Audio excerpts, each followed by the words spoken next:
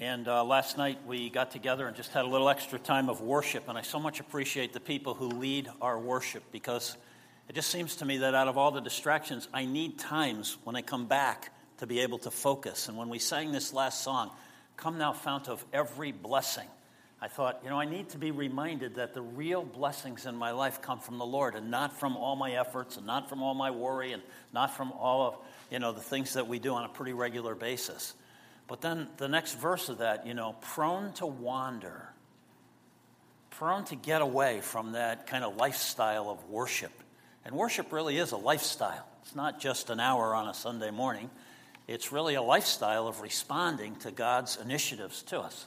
Worship is just responding to what God initiates. And so this morning, I'd like to invite you to return to our study in the book of Daniel. Daniel is a part of God's Word that's found in the older part of the Bible, the Older Testament. And the interesting thing about the book of Daniel is that it's both historical, it's about things that actually happened in the past, and it's future at the exact same time. Which, when you understand it and think about it, you realize only God knows the future, and it's a great tool or an asset to understand and to believe that God actually wrote the scriptures to us.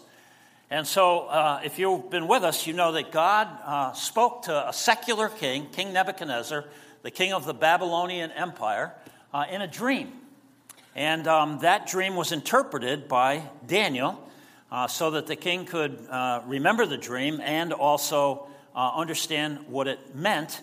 And in that dream, God revealed to Nebuchadnezzar, this secular king who dominated Israel from 605 BC, the Gentile empires or the Gentile powers, the non-Jewish powers that would have domination in the nation of Israel, the land that God gave to Israel, from his time back 600 years before Christmas, all the way until Jesus comes again. So it's a pretty interesting dream, pretty interesting communication from God. And what's especially relevant for us is the fact that the last part of this dream is yet future for us. So we are living in the midst of what God says is going to happen. And that's why I suggested that the book of Daniel is kind of like the backbone of prophetic scripture. It's a particular kind of scripture that's apocalyptic. It's historical and future at the same time. And so Nebuchadnezzar has this dream from God, and Daniel interprets it, and it was of a giant Gentile, looks something like this. And you remember that we talked about this, and I wanted to suggest to you that, this is just a depiction, and these three kingdoms are, history. This particular, the Roman Empire, all of this is an interpretation of the dream. Now, many people for many years have thought that the Roman Empire, which was in place at the time that Jesus came, is that fourth world power. But that whole thought is being challenged today with some progressive revelation. The Bible was written, and then as time unfolds, as history goes on, we're able to understand more and more of what God says about the future as it happens. And so today, this whole interpretation is being challenged to say maybe that was the Ottoman Empire. Maybe that was started about 600 years after Jesus was here by Islam.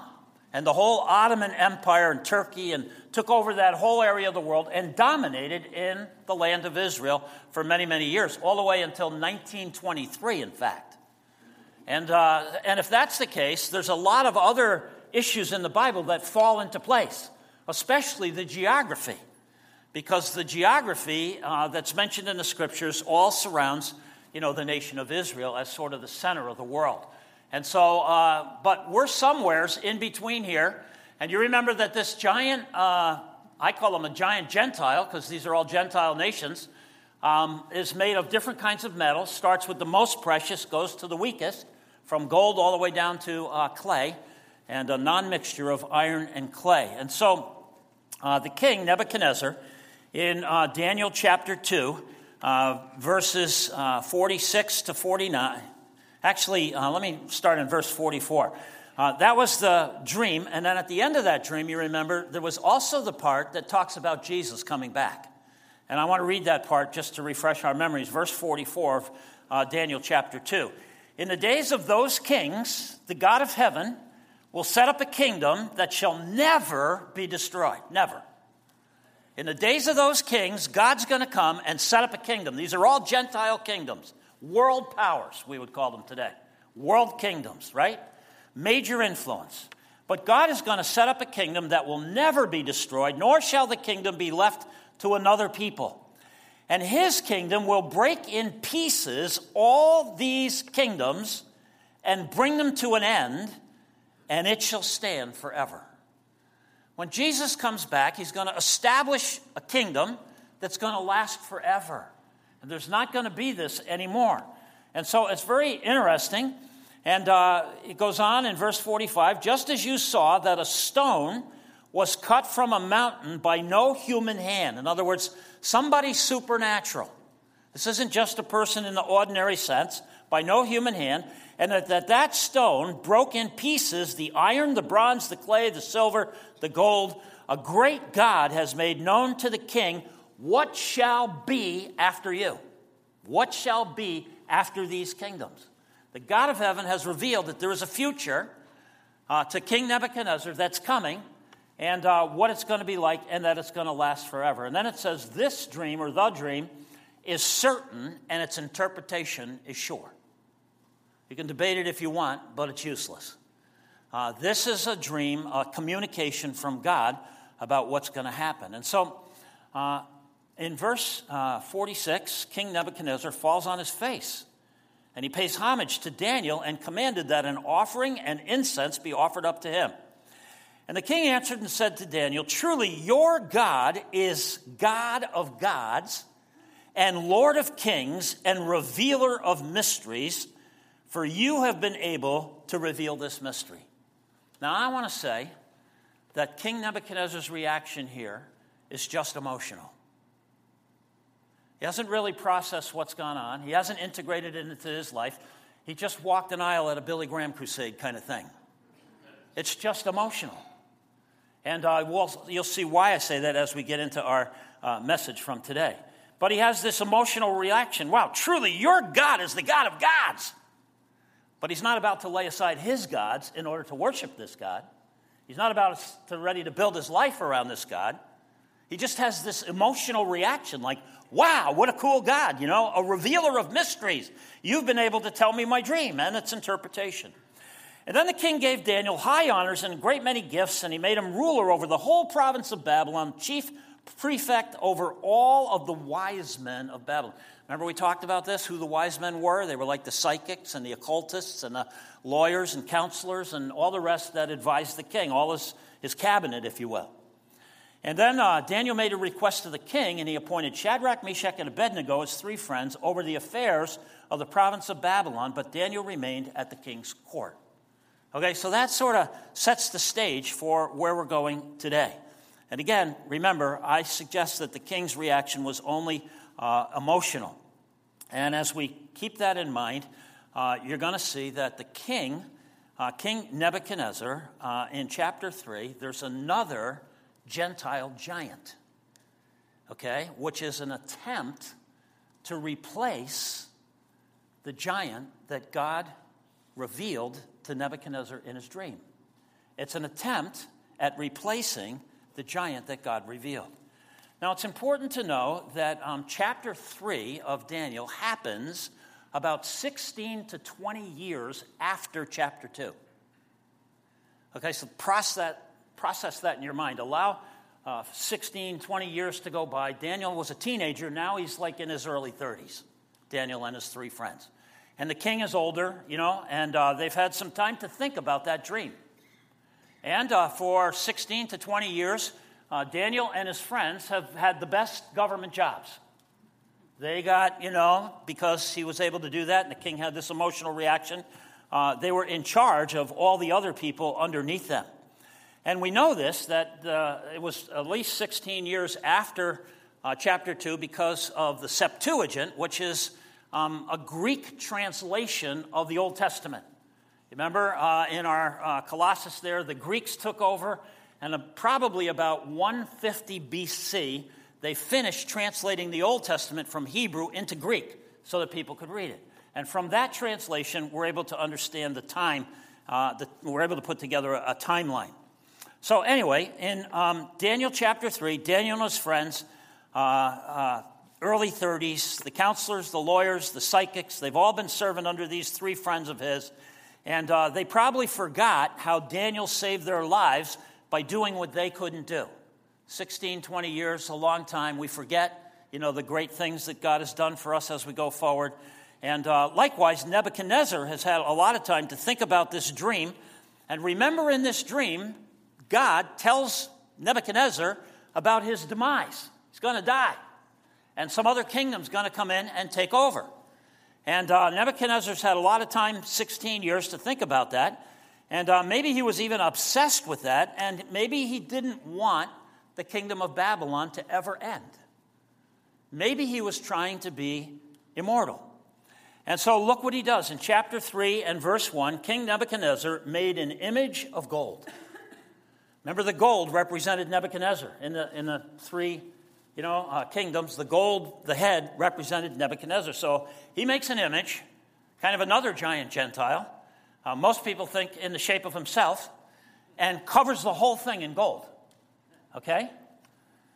And its height was 60 cubits, and its breadth was 6 cubits. Its height was around 90 feet. 90 feet. That window over there from the platform to the peak is 34 feet.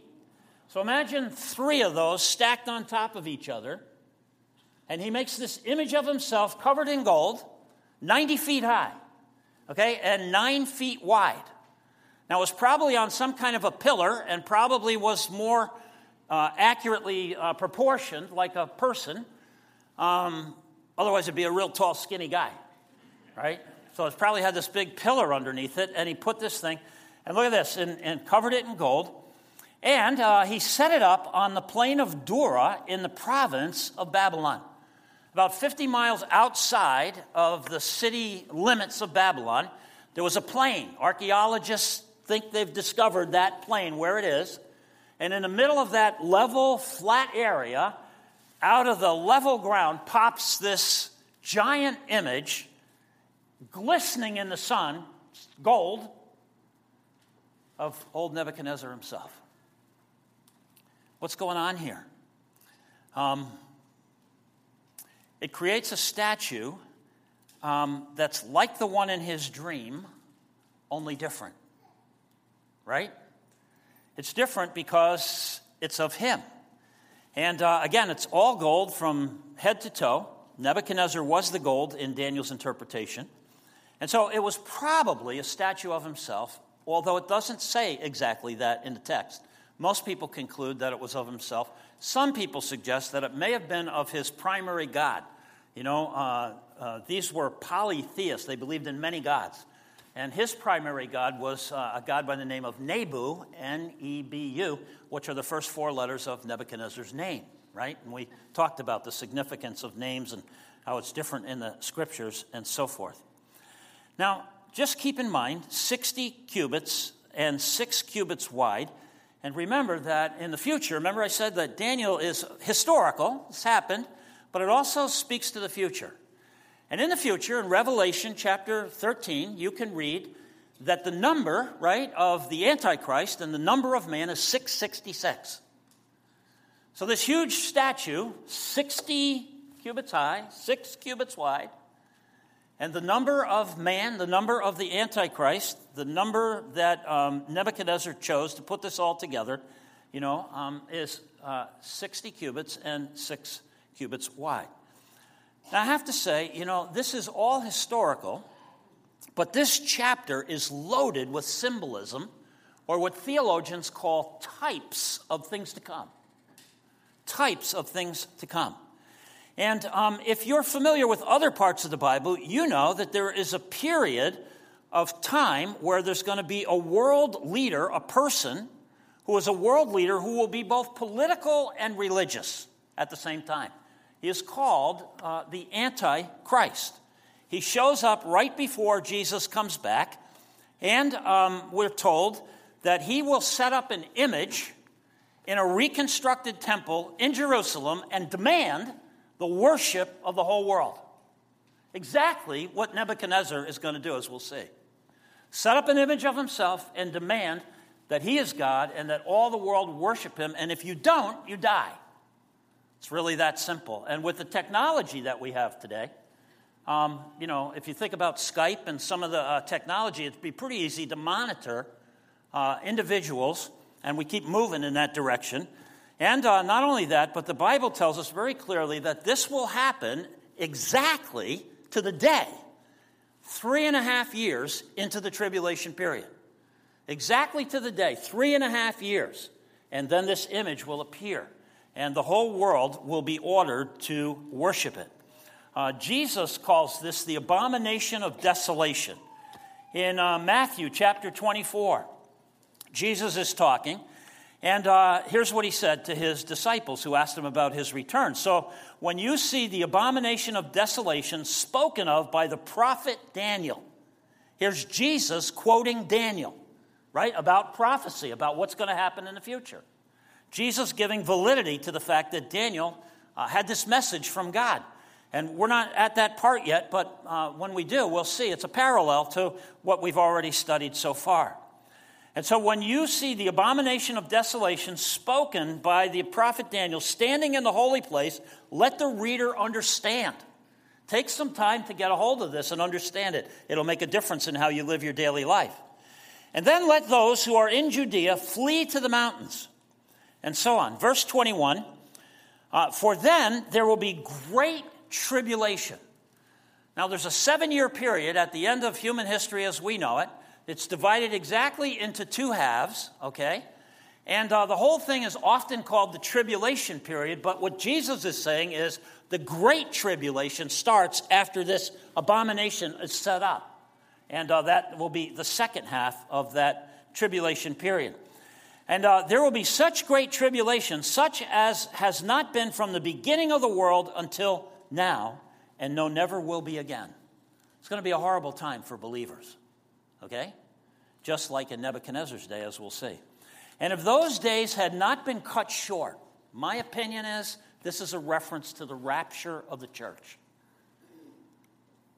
If those days had not been cut short, the rapture of the church is described in Thessalonians especially as Jesus coming back and taking his church and believers out of the world at this time, sometime in between the middle and the end of that tribulation period. And if that time had not been cut short, no human being would be saved. But for the sake of the elect, a way of talking about believers, for the sake of those of us who are believers, these days will be cut short, and so on. So that's Jesus talking about the same thing that Daniel's talking about that's going to come, of which I'm suggesting Nebuchadnezzar is a forerunner or an example of how it's going to be. So, again, most people think that Nebuchadnezzar made a statue of himself to contradict and go against the revelation that God gave him of these coming kingdoms that were going to take over his place. He did it to go against God or to be immortal. And he set it up on this plain. So, I imagine, just imagine, right? If you have a 90-foot statue glistening in the sun, gold, and on a plain where you can see it from miles around, imagine what that would be like. And so, all that to talk about verse 1. Verse 2. It's kind of exciting when you think about it, right? Then King Nebuchadnezzar sent to gather the satraps, the prefects, the governors, the counselors, the treasurers, the justices, the magistrates, and all the officials of the provinces to come to the dedication of the image that King Nebuchadnezzar had set up. And then the satraps, the prefects, the governors, the counselors, the treasurers, the justices, the magistrates, and all the officials of the provinces gathered for the dedication of the image that King Nebuchadnezzar had set up. And they stood before the image that Nebuchadnezzar had set up. Imagine this. People from every place in this world empire come together on this plain, and they're all standing around admiring this, huge image, probably of Nebuchadnezzar himself. And as that's happening, leaders from all over his kingdom coming together for this dedication. Again, you can see, if you are familiar, Revelation chapter 13. If you were to read Revelation 13 and put alongside of this, you'd say to yourself, my goodness, this is a parallel passage. This is what's going to happen at the end times, that this image is going to be constructed and everybody is going to be commanded to worship it, to bow down. And this is an attempt at a one-world religion and a one-world government. Okay, and you might have all kinds of ideas about that, but it seems like, we are moving in that direction in our day as well. A one-world worship service. And all the dignitaries from all over the world on the appointed day are standing there admiring this great statue. Now, just as an aside, Babylon was founded by a guy named Nimrod. Nimrod's the one who is thought to have built the Tower of Babel that God destroyed in Genesis chapter 11 by confusing all the people's languages. Okay? And Nimrod was a great-grandson of Noah, Noah of Noah's Ark, okay? But he was a lawless person, and he was behind the building of that tower. And Nimrod sought to establish a one-world religion against God and a one-world government, bringing all the people together. And when God came, you remember, he confused the languages. And not only that, but Nebuchadnezzar, it seems, is doing the same thing. And the Antichrist at the end times will be trying to do that again. I would suggest perhaps in association with Islam. I don't know how much we all know about Islam, but Islam is both a government and a religion at the same time. It's not like America where we have freedom of religion. We have a government and then we have freedom of religion. In Islam, religion and government are the same.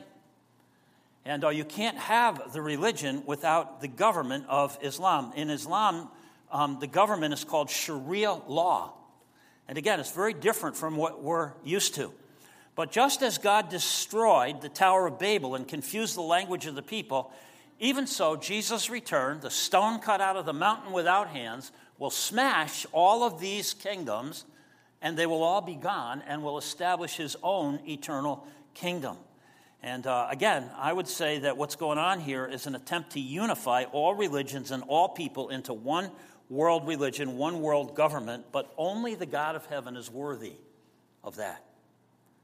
And it's very different than what we think here in America, and so it's hard for us sometimes to see the difference between Islam. In fact, there's quite a debate on mission fronts about whether Allah and God can be the same, and there's different approaches to evangelism in Islam because of that.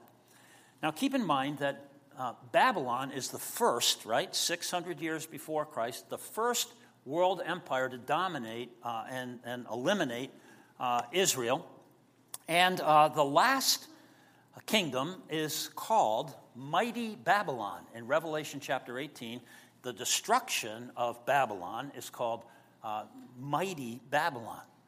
Babylon, by the way, was located, or is located, right about where Iran, Iraq, and Saudi Arabia all come together.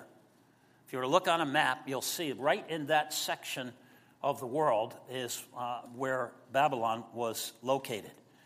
And so it's a significant concern in understanding the Scriptures to understand what God meant when he talked about this last superpower. Now, notice the next verse, verse 5. Let me do verse 4. A herald proclaimed out loud, "You are all commanded, all people, nations, languages, that when you hear the sound of the horn, the pipe, the lyre, the trigon, harp, bagpipe, and every kind of music, you are to fall down and worship the golden image that King Nebuchadnezzar has set up." Now let me just pause here a second to say that music and worship have always complemented one another. Music and worship. Music has always been significant in worship. They're deeply associated. And I want to suggest to you that music was created by God. Music was created by God. And in the Bible, music is used for at least a half a dozen different, purposes. When you track it down, music is used for a lot of things. Like, for example, when the prodigal son came home, they played music to celebrate. It was a happy time. In Matthew chapter 9, there's a little girl who dies, and they played music to lament or to mourn the death of this little girl. So everything from celebration to mourning, music is a part of, and it has a profound effect. And I want to suggest to you that, like everything else that God created, music can be perverted for wrong purposes. Like here, music is being used for this huge crowd of people to get them to worship an idol, using music. And why is that? I would suggest to you that music is a kind of mind control. Music has the power to change us on the inside. Is that not true? When I'm down and discouraged or whatever, I have some favorite music. I put it in our little system. I sit there on the couch and I punch it on, and by the time I'm done, I'm an entirely different person. If I get off of my issues and problems and everything else and get focused on my God, all of a sudden something happens. You have that? It's like a mind control. My wife says, well, she doesn't say, she's learned, when I'm grumpy, she knows just what music to put in. She turns it up, doesn't say a word. But I know what she's doing. She's trying to change my grumpiness, right? Music is like mind control. It's significant. It's powerful. And it can have a controlling influence. Some music calms us down, and some music creates anxiety. Don't you have that? Some music focuses on good things, and some music focuses on bad things. Some music is for God, and some music is against God. And here music is being used to get people to bow down to idols. Almost every cult and every false religion has found a way to use music for perverted purposes. And I would suggest that that's what's happening here. By the way, in Isaiah chapter 14, God is revealing that someday the Israelites are going to taunt the Babylonians, okay? And one of the things that they're going to say is this, in verse 11, your pomp is brought down to Sheol, the place of the dead, the sound of your harps. Apparently music was a big deal in Babylon and was used a great much. And in Revelation, where we see the destruction of Babylon, in Revelation chapter 18, there's a really cool verse here that talks about the fact that their music will be put to death, will be buried, kind of thing. In Revelation 18, 21 and 22, here's what we read. Then a mighty angel took up a stone, like a great millstone, and threw it into the sea, and said this, so will Babylon, the great city, be thrown down with violence, and will be found no more. And the sound of harpists and musicians, of flute players and trumpeters, will be heard in you no more. Their music is going to be destroyed along with them. So music is significant. It matters what we listen to because it gets inside of us and it controls us. Now, you can get carried away in either direction on this, but the truth is music is significant. And so music is used here in Daniel to promote this idolatry, bowing down to this idol. And everywhere in the Bible, God is against idolatry, right? Idolatry is condemned. It's worshiping anything less than God. It's setting our hearts on something less than God. And you can make an idol out of anything. You can make an idol out of money. You can make an idol out of sex. You can make an idol out of material things. You can make an idol out of compliments. You can make an idol out of anything. And then when you set that in your heart, it competes with God, the fount of every blessing in our life. Okay? And so in the final Gentile kingdom, this will be kind of how it is. And not only that, but Nebuchadnezzar goes on here, or Nebuchadnezzar's guy goes on here, And verse 6 says, whoever does not fall down and worship at the sound of the music shall immediately be cast into a burning, fiery furnace. Therefore, as soon as all the peoples heard the sound of the hornpipe, lyre, trigon, harp, bagpipe, and every other kind of music, all the peoples, nations, languages fell down and worshiped the golden image that King Nebuchadnezzar had set up. So the music played and the people bowed. And so this guy sets up this worship experience, this dedication of this huge image and so forth, and pretty much says, bow or burn, right? Bow or burn. And that's what happened. And so just about everybody bows down. And so I think, how easy is it to get the masses of people to worship a false god simply by threatening their well-being? How easy it is. You think, sometimes I read Revelation, I think, how could that possibly happen? And then the longer I live and the more I see examples of this kind of stuff, I think, yeah, it would really be pretty easy to envision that actually happening. And they were to be burned in a furnace. Now, in Babylon, they had these industrial furnaces, which were used to melt metal and to make bricks. They would fire up, they'd make bricks, and then they put them in the oven and fire them to make them hard. Probably around 2,000 degrees is how they did the bricks. And so these were like stand-up ovens, and they had doors at the top, and then they had a door on the side. And if you opened the side door to let more air in, the fire could be hotter, right? And that's how they would control the temperature. And so they could walk in, set the bricks in, and then light the furnace and make the bricks and so forth. And so an executive order is given to either bow or burn. And just about everybody bows. And, I think this is significant because the Bible says, in Thessalonians in particular, that at the end times, there will be a huge apostasy or rebellion on the part of God's people.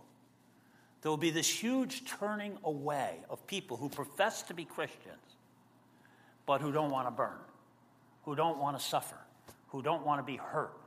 And, again, Revelation 13 and 14, you can read about how it's going to be, and the mark of the beast, the 666 mark, and you won't be able to buy or sell, and all of those kinds of things. It's a parallel to what's going on here. It's very easy to see if you read this chapter and then read Revelation 13 and 14.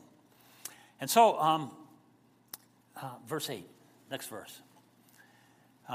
Therefore, at that time, certain Chaldeans came forward and maliciously accused the Jews. The Chaldeans, remember, were astrologers who were priests, okay? For 16 years, they've been working underneath Daniel the Jew and his three buddies, Shadrach, Meshach, and Abednego. And they probably don't like it, and they probably forgot after 16 years that Daniel saved their lives, saved Daniel's God, saved their necks by interpreting the dream of King Nebuchadnezzar and so forth. And so they maliciously accused. The word accused means pick apart in pieces. You ever been accused of something? It's like people just like picking you apart, trying to pick you apart in pieces to destroy you. And so these guys come and they maliciously accuse the Jews. This could be, anti-Semitism, right? It could be jealousy.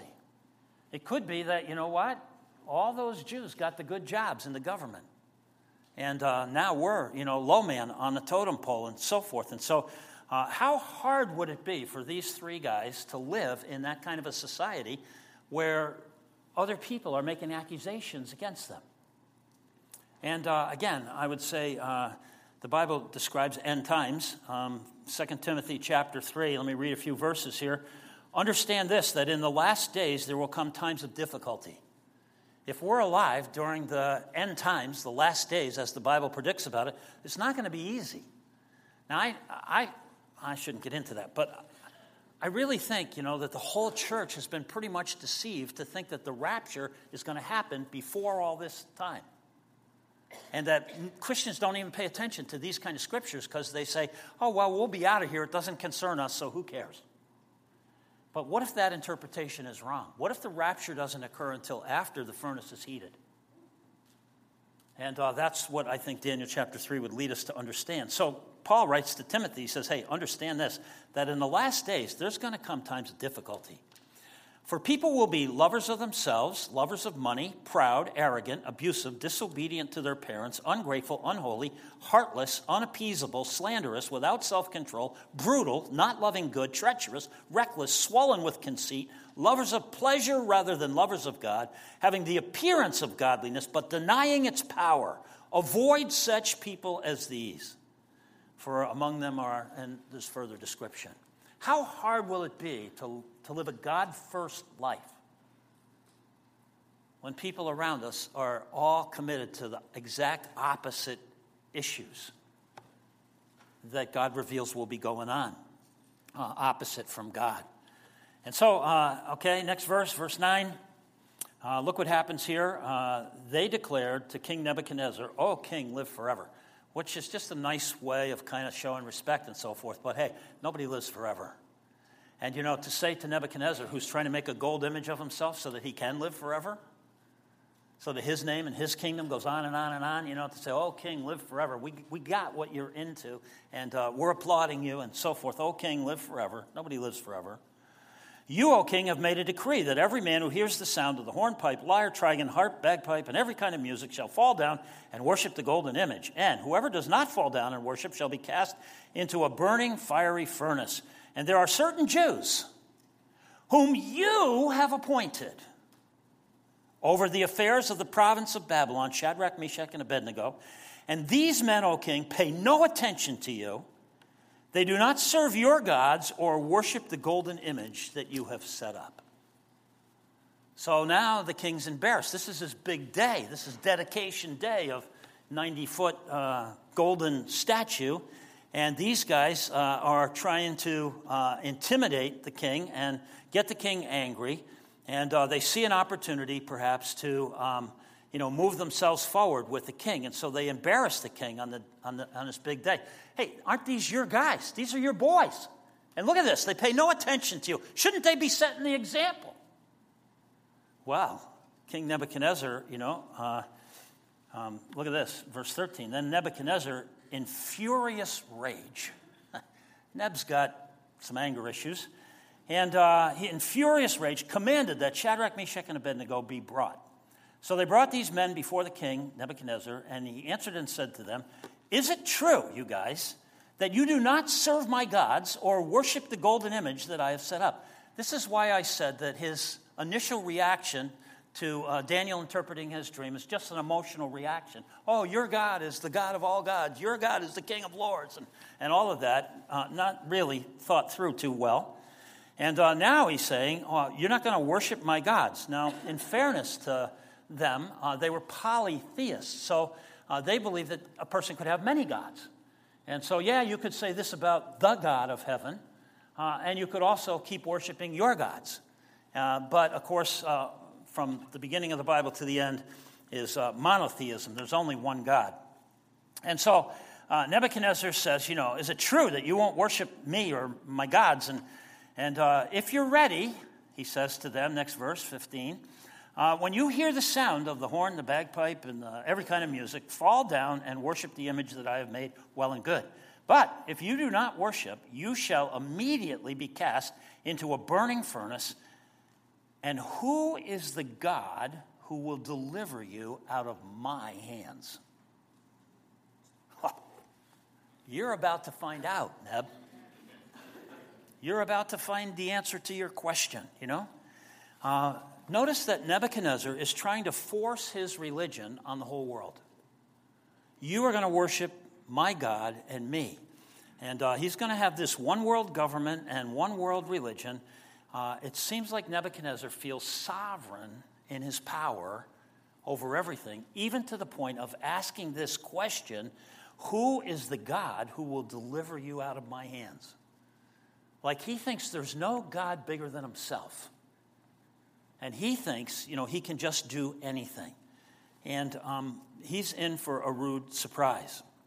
Again, in 247, when he said, "Your God is the God of gods, the God of heaven," and all of that, it was only an emotional reaction. This is a pretty boastful question. Who is the God that will deliver you out of my hands? There's no humility here. And so then the three guys have their response, verse 16. Shadrach, Meshach, and Abednego answered the king, and they said, hey, Neb, there's no need to even discuss this. We don't have to pray about it. We don't even have to think about it. If this is the way it is, our God, whom we serve, is able to deliver us from the burning fiery furnace, to answer your question, and he will deliver us out of your hand, O king. But if not, be it known to you, O king, that we are not going to serve your gods or worship the golden image that you have set up. If God chooses not to deliver us, and if we die in the fiery furnace, that's okay. That's a significant response. And that's not just on the moment. That's not just an emotional response. That's thought through. That's a decision that these guys have made in the past. They've already decided. Don't even need to pray about it. They're going to be loyal to God, and that's it. And I say, wow, this takes a lot of courage. You know what?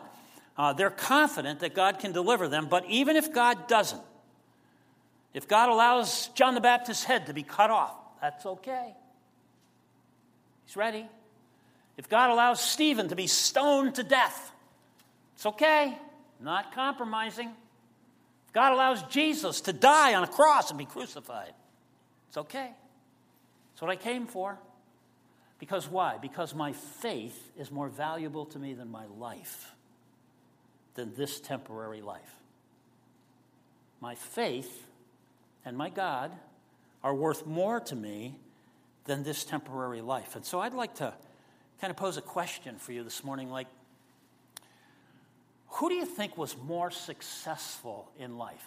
King Nebuchadnezzar rose to the top, had all the toys, did whatever he wanted, had all the money he could spend, or these three guys, Shadrach, Meshach, and Abednego, who was more successful in living their life? And I ask the question because when King Nebuchadnezzar was confronted with the fact that his demise is in front of him and he's not going to live forever, he does everything he can to hold on to life. But I can assure you he did die. Okay? These three guys, when their life is threatened, they're totally at peace. Who's successful in life? Who do you want to be more like when you die? These three guys, who when they faced the end of their life were totally at peace. If God delivers us, hooray. If he doesn't, fine. Sounds like the Apostle Paul. To live is Christ, to die is gain. I'm good either way. Total peace. Or King Nebuchadnezzar, who threatened with his demise, does everything he can in his power to hold on and to accumulate and amass and so forth. What is success in life? And I want to say success in life is a matter of discovering God's will, the one who created you, and giving yourself to it. Is success in life. And you want to live your life with the end in mind. And the end is dying and standing before God and having him say, well done, good and what? Faithful servant. And that's what these three guys were. You know, if God delivers us, great. If not, we're ready to die. Why? Because our faith in our God is more important to us than our temporary life. And so, look at old Nebuchadnezzar there. You know, he's really stuck. He's backed himself into a corner. You know, Nebuchadnezzar used to love these guys. Remember, he promoted them. He was excited about them and so forth. Look what happens now. Nebuchadnezzar was filled with fury. And the expression on his face changed. I wish Dwayne Kellogg, our counselor, was here, could explain to us what that really means. You can learn a lot about a person by the expressions on their face. And King Nebuchadnezzar had backed himself into a corner. He was filled with fury, anger issues. And the expression on his face was changed against the three guys that he really admired and loved in the past. 16 years had gone by at least. And so he ordered the furnace to be heated 7 times more than it was usually heated. And he ordered some of the mighty men, his best guys, in his army to bind those guys, tie them up, and cast them into the burning fiery furnace. And then these men were bound in their cloaks, their tunics, their hats, and other garments, and they were thrown into the burning fiery furnace.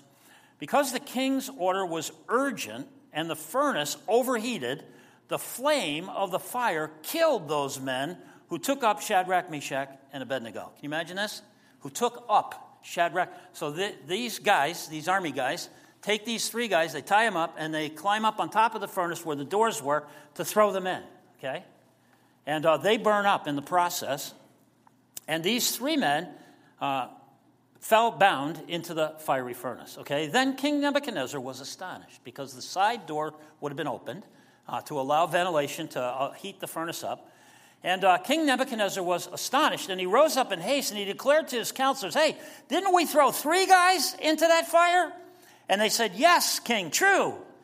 And he said, but I see a fourth man unbound. I see four men unbound walking in the midst of the fire, and they are not hurt. And the appearance of the fourth is like a son of the gods.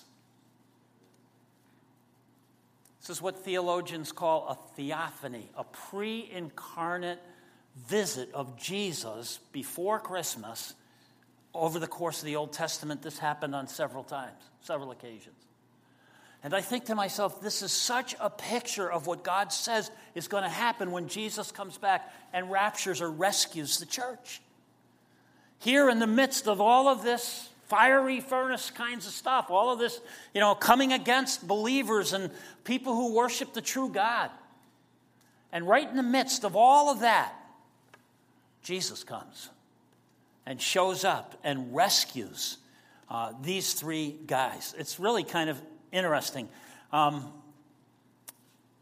don't know what to say. Back here in Jeremiah, it's kind of interesting too. In Jeremiah chapter 29, God had spoken to the Israelites who were going to be taken captive in Babylon. And listen to what God says.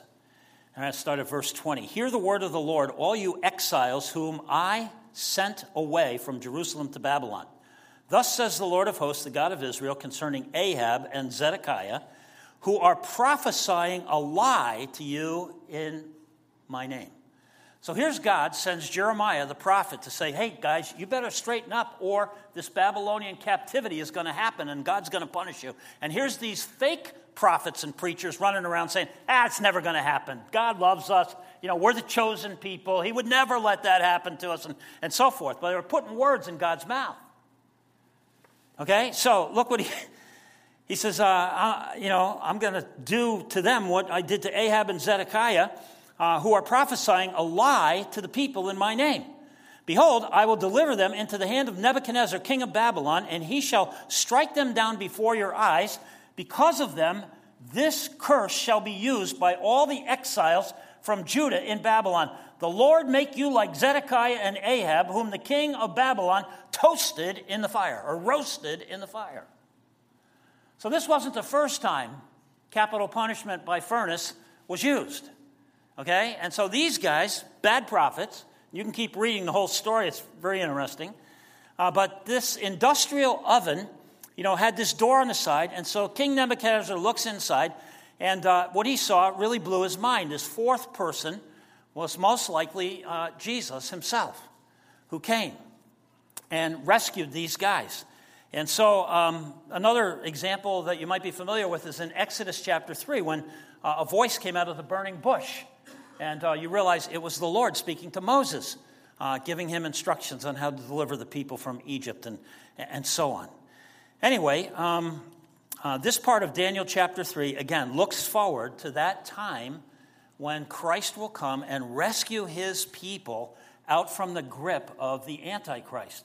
Again, I would say in Matthew, Jesus talked about this as well. In Matthew chapter 24 and verse 27, Jesus said, for as lightning comes from the east and shines as far as the west, so will the coming of the Son of Man be. Verse 29, immediately after the tribulation of these days, the sun will be darkened, the moon will not give its light, the stars will fall from heaven, and the powers of heaven will be shaken, and then will appear in heaven the sign of the Son of Man, and then all of the tribes of the earth will mourn, and they will see the Son of Man coming on the clouds of heaven with power and great glory, and he will send out his angels with a loud trumpet call, and they will gather his elect from the four winds, from one end of heaven to the other. What a day that's going to be. And here we are way back in Daniel with God talking about an event that happens then that's also prophesying what's going to happen when the end times get here. And so, just to wrap this up, King Nebuchadnezzar, verse 24, was astonished. He rose up in haste. He declared to his counselors, didn't we cast 3 men bound into the fire? And they say yes, and so forth. And then Nebuchadnezzar came near to the door of the burning fiery furnace, and he declared to these 3 guys, servants of the Most High God, come out. Again, servants of the Most High God, come out. And come over here. And then those 3 guys came out from the fire, and the satraps, the prefects, the governors, the king's counselors, they all gathered around, and the fire had no power over their bodies of these men. The hair on their head was not singed, their cloaks were not harmed, and no smell of fire came upon them. Nebuchadnezzar answered and said, blessed be the God of Shadrach, Meshach, and Abednego, who has sent his angel and delivered his servants who trusted in him, and set aside the king's command, and yielded up their bodies rather than serve and worship any god except their own capital G God. Have you made that decision yet? Don't wait until we're in the middle of something and somebody's got a gun to your head. The time to decide that is now, like these 3 guys who decided way ahead of time, my faith is more valuable to me than this temporary life. Because why? Because I have the promise of eternal life on the other side. And I'm not going to be a part of that apostasy and that falling away like the huge crowds that bowed down to this false god. But they yielded up their bodies, and Nebuchadnezzar noticed that. And so therefore, verse 29, he makes a decree. Any people, nation, or language that speaks anything against the God of Shadrach, Meshach, and Abednego shall be torn limb from limb, and their houses laid in ruins, for there is no other God who is able to rescue in this way. And then the king promoted these guys in the province of Babylon. Again, I'm telling you, I think the king has an emotional reaction to this incident. And we'll see why when we get to next week, Lord willing, in chapter 4. God has still some work to do. It's one thing to kind of come back to God. It's another thing to become a God-first believer and to really integrate the reality of who God is into our lives. Nebuchadnezzar seems to have accepted defeat here. He seems to be praising the Most High God and to be praising the faith of these 3 guys, a faith that's stronger than life itself.